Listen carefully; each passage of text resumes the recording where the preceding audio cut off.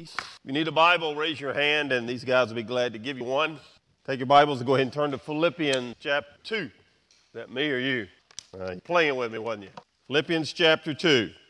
That's how you know you're getting old. I was playing golf with some guys yesterday.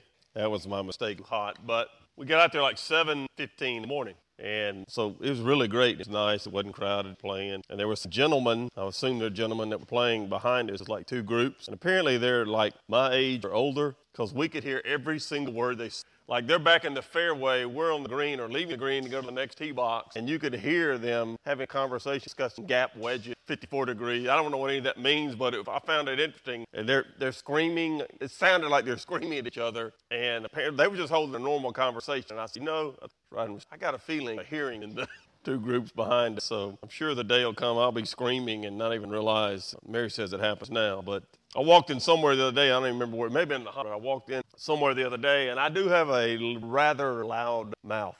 It's a gift. So I walked in wherever I was, and I was just talking to somebody. I go, I recognize that voice. That's the person I was looking for. All right, if you look at the top of your handout, I have a bold goal for today. You know what that is?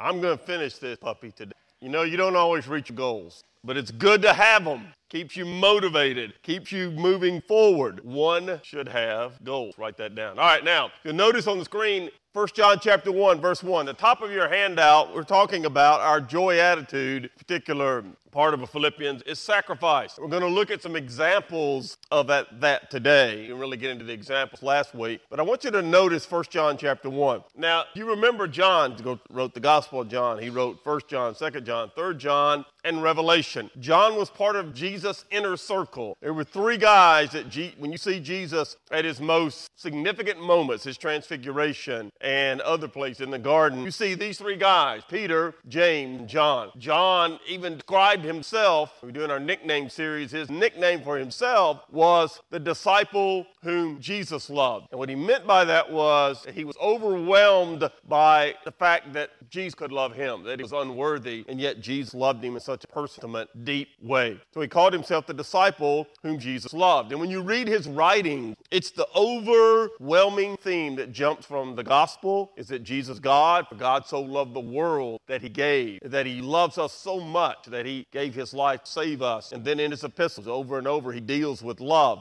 So in 1 John, he writes these words, that which is from the beginning, which we have heard, which we have seen with our eyes, which we have looked upon, and our hands have handled concerning the word of life. The life was manifest, and we have seen and bear witness and declare to you that eternal life with the Father, and was manifested to us. If you go back and read, for example, John 17, the great high prayer of Christ, the end of the upper room discourse written by John, begins prayer referring to glory he had with the Father before the world ever existed. And then he prays for us. It's one of those powerful chapters in the Bible. Now, here's what John is saying and what we're looking at today, beginning this. If you'll notice in Philippians chapter 2, verse 16, this is where we left off last week. Philippians 2:16.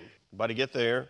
He says, holding fast the word of life. And if you remember, as we ended up last week, we're talking about that means two things. Holding fast to the word of life and then holding forth the word of life. And that's what John was talking about. That the eternal word of life, the second person of the Trinity, God the Son, in the beginning was the word written by John. The word was with God. The word was God. The word became flesh and dwelt among us. So here's what he's saying. Here we saw in 1 John, that eternal word, the great Logos, God himself spoke the universe into existence, came as Jesus. He was the Christ, the anointed one, Savior, the Messiah. He came as Jesus. He was manifested in the flesh to us, the incarnation. We held him. We touched him. We spent time with him. It was an incredible 3 years. And so now we share with our world the word of life. We got to hold the word of life, touch it, see it, watch him work. We saw God walk on water. We saw God raise people from the dead. We saw God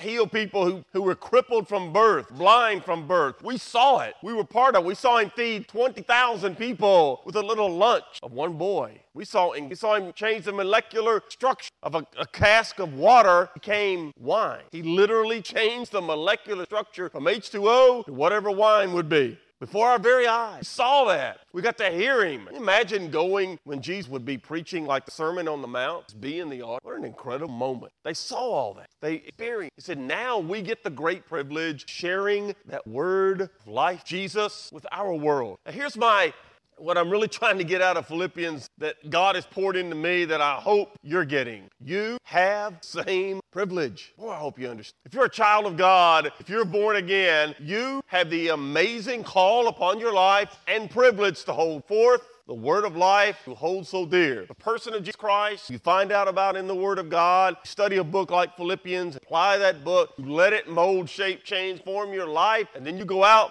and you share the word of life. In him was life. In him is life. Greek word life, zoe. We get our word zoology from it. He is the essence of all life. For me to live is Christ, and to die is gain.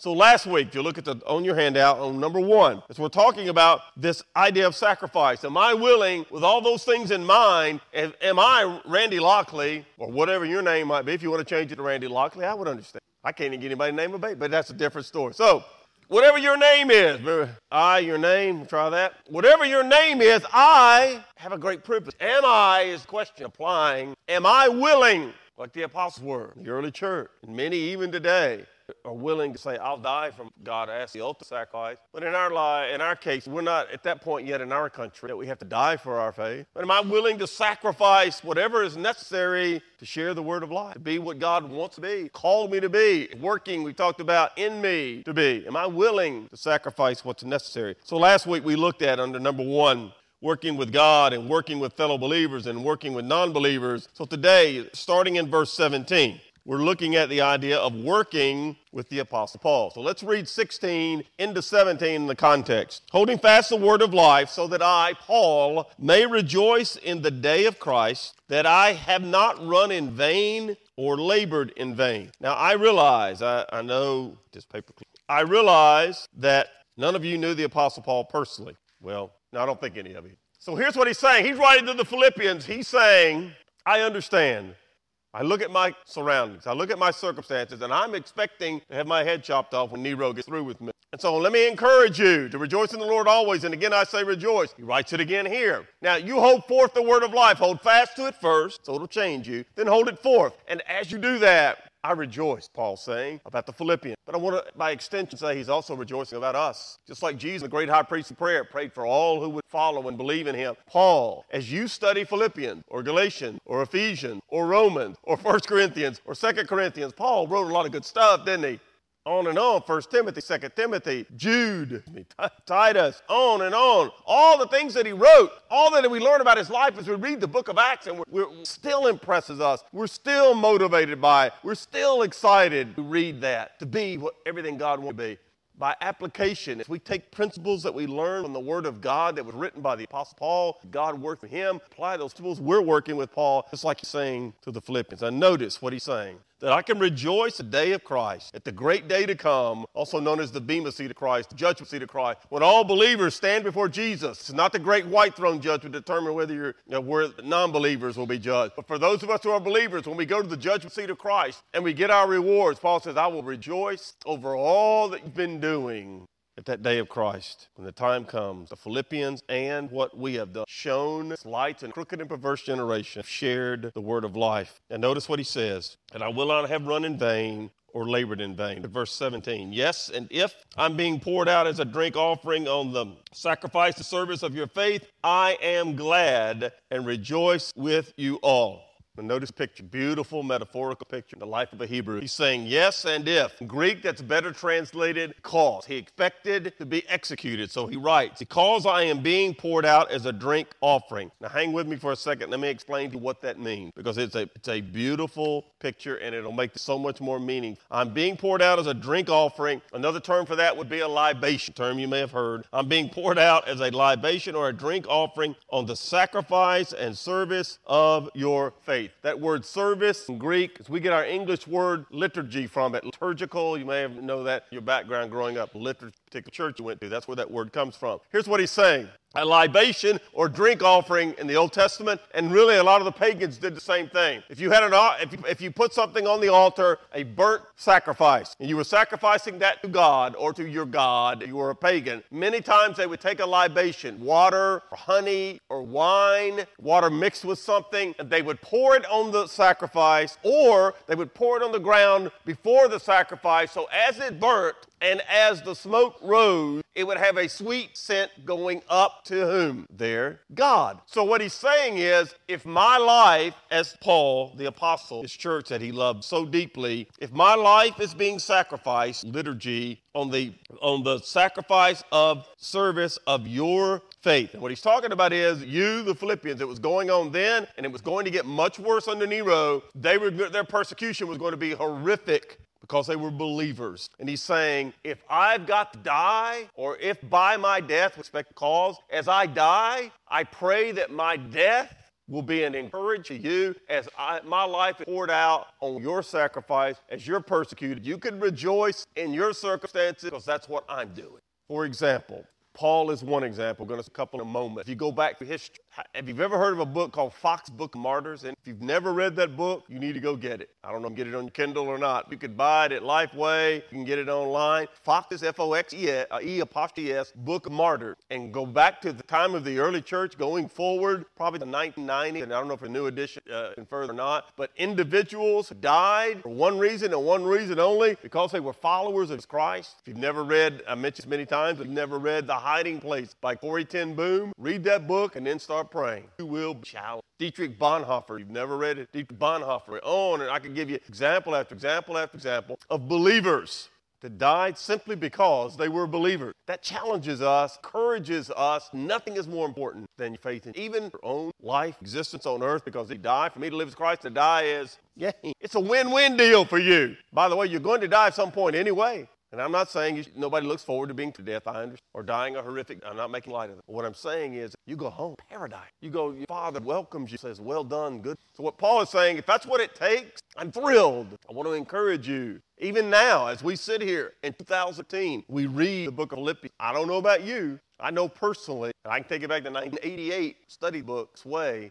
Every time I've memorized a lot of it, every time I open the Bible and I read, motivated. I am encouraged. I am challenged. Get up. I did about life, whatever it is, good or bad. Talk more about that in a moment. Good or bad, to live Christ in every moment. Life is a blessing. The older you get, the more you understand. It's a challenge. In 2 Corinthians chapter 2, Paul wrote these words. But how much he loved people. Listen to these words. 2 2. Out of much affliction and anguish of heart I wrote to you with many tears. He's agonizing, crying. Not that you should be grieved, but that you might know the love which I have so abundantly for you. He loved. I think sometimes we're mind and challenged. Do I really love them? Does it bother me that they might not be going to heaven? Do I care enough to my reach out, pray for them, love them, care? Do I just kind of rock up and I'm a good person? We should be loving. Why? Because caring people. Why? Because praying people. Why? Because Jesus.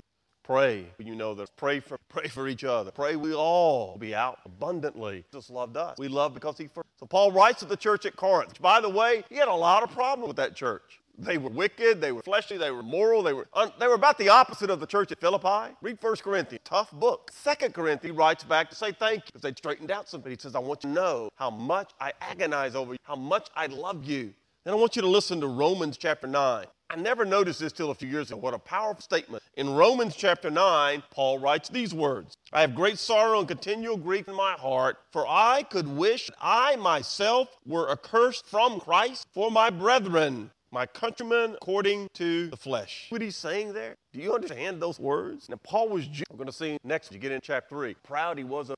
And he writes in Romans that I love my Jewish brethren flesh so much. If it were possible, I would give up my salvation. That's impressive. I'm getting quoting. That I would give up heaven if I could die.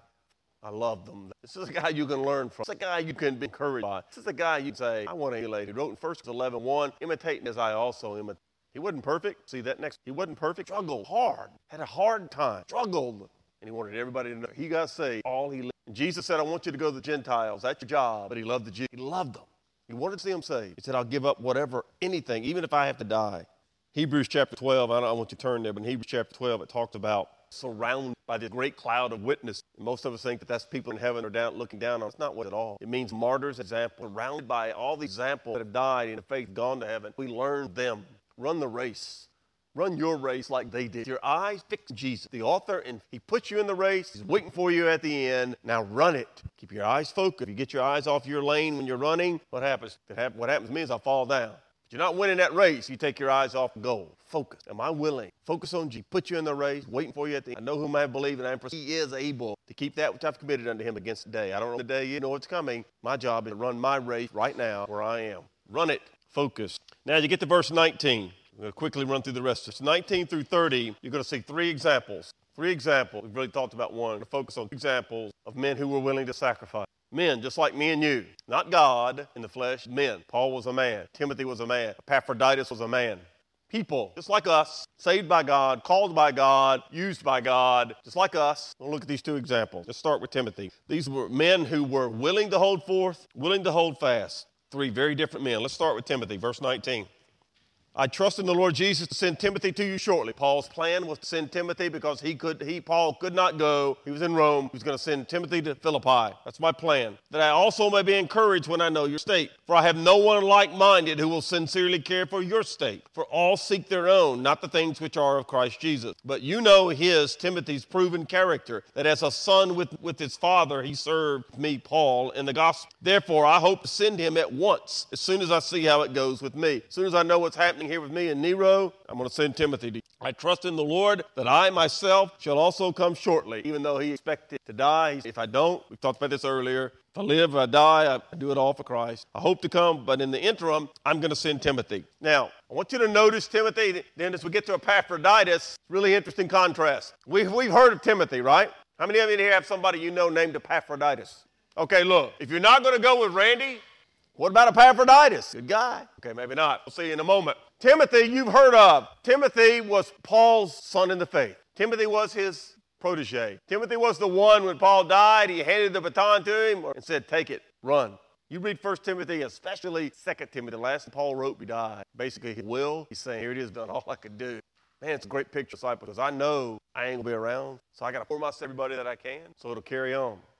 Now, I realize Jesus is going to carry on. He didn't give me an opportunity. He says he's going to pass the baton to Timothy. Timothy's mom was Jewish. His father was a pagan. He's Greek. He met Paul at Lystra on Paul's first missionary journey. Paul had been stoned. If you read through the book of Acts, you read other places, you see he was left dead on a number of occasions. They had stoned him and left him for dead at city gates, and Timothy meets him there. His mom and his grandmother were devout believers. They taught him the Old Testament. Now, it's fascinating about Timothy, I don't mean this gross, but he was not circumcised as an infant, all right? His mom was a believer, his grandmother was a believer. They let him, he meets Paul, he said he's going to follow Paul. Paul asked him as a grown man to get circumcised so that Jews would listen. He had something, and he willingly, look at the title of outline, that's sacrifice. He willingly allowed himself as a grown man. If you know my father was circumcised as a grown man in the military. I had a friend, one of my best friends in high school, did not get circumcised after high school. Ask somebody sometimes as a grown man. It's painful. He was willing to do that for one reason, two reasons. One, Paul asked him. And two, he did it so he could share the gospel with someone. There are illustrations of different missionaries throughout, like Fox's Book of Martyr again. You read the history of people who adopted China, shaved his in the process of cause Christ, shaved his head, grew a ponytail, so witnessed Chinese, accepting the way dressed like they, ate like they, he met them where they were. So Timothy says, if that's what I need to do, I'll do that. Willing to sacrifice. He was and by the way, he was not a big, strong man. He was a very frail young man, a very weak stomach. We like to quote the phrase, we like to Paul say, wine for you. Paul told you, take a wine for your stomach. He had a lot of stomach. Frail young man. He was a quiet man, reserved, very much an introvert, a lot like me. But he became, under Paul, powerful for the gospel. He became the elder pastor of the extremely large, very influential church at Ephesus, their pastor. His name means honor God. And as Paul writes his words in Philippians, Timothy had he had seen a lot, had heard a lot. The Apostle Paul, right aside. Listen to some of these quotes. Paul mentions Timothy in his writing. Quote, he is a true child in the faith. He is my beloved son, my beloved in faith child in the Lord, my fellow worker, my fellow bondservant. And Timothy left his home, and as far as we could tell, he never married, never had children, serving in the gospel. So you look at verses 19 to 21, and what you see is that he had a servant's mindset. Servant's mindset. The phrase there in Greek there means equal with Paul. He will sincerely care for your state. Said he will focus on the thing Christ Jesus. Paul's mind, Timothy, is like, you ever had anybody in your life, and I've been fortunate to have people like that you can trust absolutely. And I don't mean your spouse, I mean, or your children. Let's get outside that. Somebody you could say you knew that if they told you they would do something, it was absolutely going to happen. There's some people in this room, I don't by names, embarrassed. But if I ever asked to do something, I said, I'll do it. I never thought. I know it's done because they told me they would do it. Now, there are other people, they're in this room, there are other people that you ask them to do something, they'll tell you you'll do it, and then guess what? You got to go back and check. And a lot of times it's not done, or it's not done right. Have people in life that did it. Not only do they do it right, they do it the way you would do it, but you know your way's better than anybody else's anyway. Many of you who are bosses, a lot of times you just get fed up with some of the people that work for you, and what do? Forget it, I'll do it myself. Years ago, when I was in the greeting card business, I had 12 women that worked for me. I had 12 women that worked for me. That's how you made money in that business. The part-time people that worked for me, because they came in and they kept everything set up and cool where you could find, like ladies, when you go to buy a card and all the cards are thrown everywhere and you can't find an envelope, what do? You go buy your card somewhere else. You walk in there and you can find what you're looking for. You don't look on the net back to see if Hallmark's on there because that stinks anyway. You're looking for American Greetings. That's for 30 years. I still got it. Now, that's who I worked for. So you want those cards straight. You want people to be able to find. You want selection. You want them to be able to find what they're looking for. I had 12 women that worked for me. I had one named Lois. Nobody liked Lois but me. You know why they didn't like Lois? Because I love Lois. Lois, when you went in one of her stores, it was always straight. It was always filled up. When people wanted to find something, they could find it. Some of these other ladies, I'd go in their stores, everything, and I had to chew them out. I had to get on to them. I'd have to fire them. I had to hire constantly. I'd have to go to Dyersburg, fire that girl, try to find somebody in Dyersburg to fill that job. And then I had one of the other salesmen in town hire my wife because I couldn't hire her. So one of the other salesmen hired her, and he worked for him for a while. And then every now and then she'd slide over and help me, because she was on the payroll. Now, when Mary went to work, she was better at rearranging and setting up a new store than any salesman we had on the payroll, including me, because she had that in mind. So I knew that when Mary was working a store, I didn't have to do what? Worry about it. It was better than if I was there, so I stayed away. Or if Lois was there. Some of the others, I'd have to what? Including sales. I'd have to go back and check on them because I couldn't trust them like I could Mary or Lois. And they would say, we'd have a little meeting with the ladies, and they would say, why you like Lois so much? I said, because Lois produces it. She doesn't run her mouth. She does her job. And I trust Lois. Next one on the agenda. Timothy had a servant's mindset. Verse 22, Timothy had a servant's ministry. Servant's ministry. He just did what the Lord wanted him to do. He did what Paul wanted to do. Verse 23. So if his heart, proven track record, Paul says, I'm going to send him. And his mentor, obviously Paul, going to have. And now, I want us to look for a moment at Epaphroditus. To be honest, I want you to raise your hands on this. How many of you prior to today had heard the name Epaphroditus? Not a name you hear all the time, right? How many of you had heard of Timothy? How many of you have heard of Artaxerxes in history? He's actually talked about a little bit in prophecy. You never heard of Epaphroditus. Now, he wasn't an elder. He wasn't an apostle. There's no record anywhere of his work or his accomplishments. There's no record of his family or his life. But look at verse 25. I considered it necessary to send to you Epaphroditus, my brother, Paul writes, my fellow worker, fellow soldier, your messenger, and the one who ministered to my need. If nothing else, what do we know about Epaphroditus from this? He was trusted by the church at Philippi to take their gift to Paul. And how does Paul describe him? Fellow worker, brother. It's an interesting guy. Now, hang with me for a moment because it's fascinating. His name, notice the name, Epaphroditus. If you take away the EP at the beginning, you history buffs, what name jumps out at you? Aphrodite. Ever hear the Greek goddess Aphrodite? That's what his name means, belonging to Aphrodite. Remember, his dad was pagan. Aphrodite was Greek goddess of what? Love. It was also Greek goddess of charm. It's a fascinating picture. When people would gamble, their name charming, when they would gamble, and they would throw the dice, they would say, Epaphroditus, asking Aphrodite to bless the dice. So now, next time you're shooting dice with the boys, instead of saying, Daddy needs a new pair of shoes and flinging the bones, you say, Epaphroditus. You never know. It might work. That's literally what they would do. It's a term the gamblers would use, Epaphroditus, when they would throw the dice. Next time you're in Tunica, don't look like you never go down there. Next time you're in Tunica and you're at the tables, start trying. This would be hilarious, actually. Throw the dice, say Epaphroditus, and then turn to somebody and say, you know where that is in the Bible? Said, I just happen to have one here. Turn with me to Philippians chapter 2. And then we'll chunk some more bones. Epaphroditus. And then when you start winning, they're like, whoa, give me that Bible. Epaphroditus, all right. That's what his name meant. So it's really fascinating. In the early church, there was a group called the Gamblers. That's what they called themselves after Epaphroditus. And what they would do was visit prisoners and minister to people who were really sick. No one else would see because they were afraid of their disease. And we're willing to gamble. We'll take care of them. In the name of Jesus, he was his fellow believer, a worker, fellow soldier. That common faith was faithful. It's a messenger of the church of Philippi, Paul, and a faithful minister, Paul, on their behalf. Now I want you to notice verse 26. Notice verse 26. He was longing for you all and was distressed because you had heard that he was sick. For indeed he was sick, almost unto death. God had mercy on him, not only on him, but on me also, lest I should have sorrow upon sorrow. Therefore I send him the more eagerly, that when you see him again, you may rejoice, and I may be less sorrowful. It says Epaphroditus was distressed. In Greek, that means he had a deep anguish and anxiety, emotional turmoil. Notice what he's upset about. This shows the willingness, capacity, sacrifice to love. Epaphroditus was really sick. As a matter of fact, he was dying, sick unto death. And what was he upset about? That the people at Philippi had heard about it and they were about him. You see that? He was distressed emotionally in turmoil and in anxiety because his fellow believers at Philippi were upset that when they found out he was dying.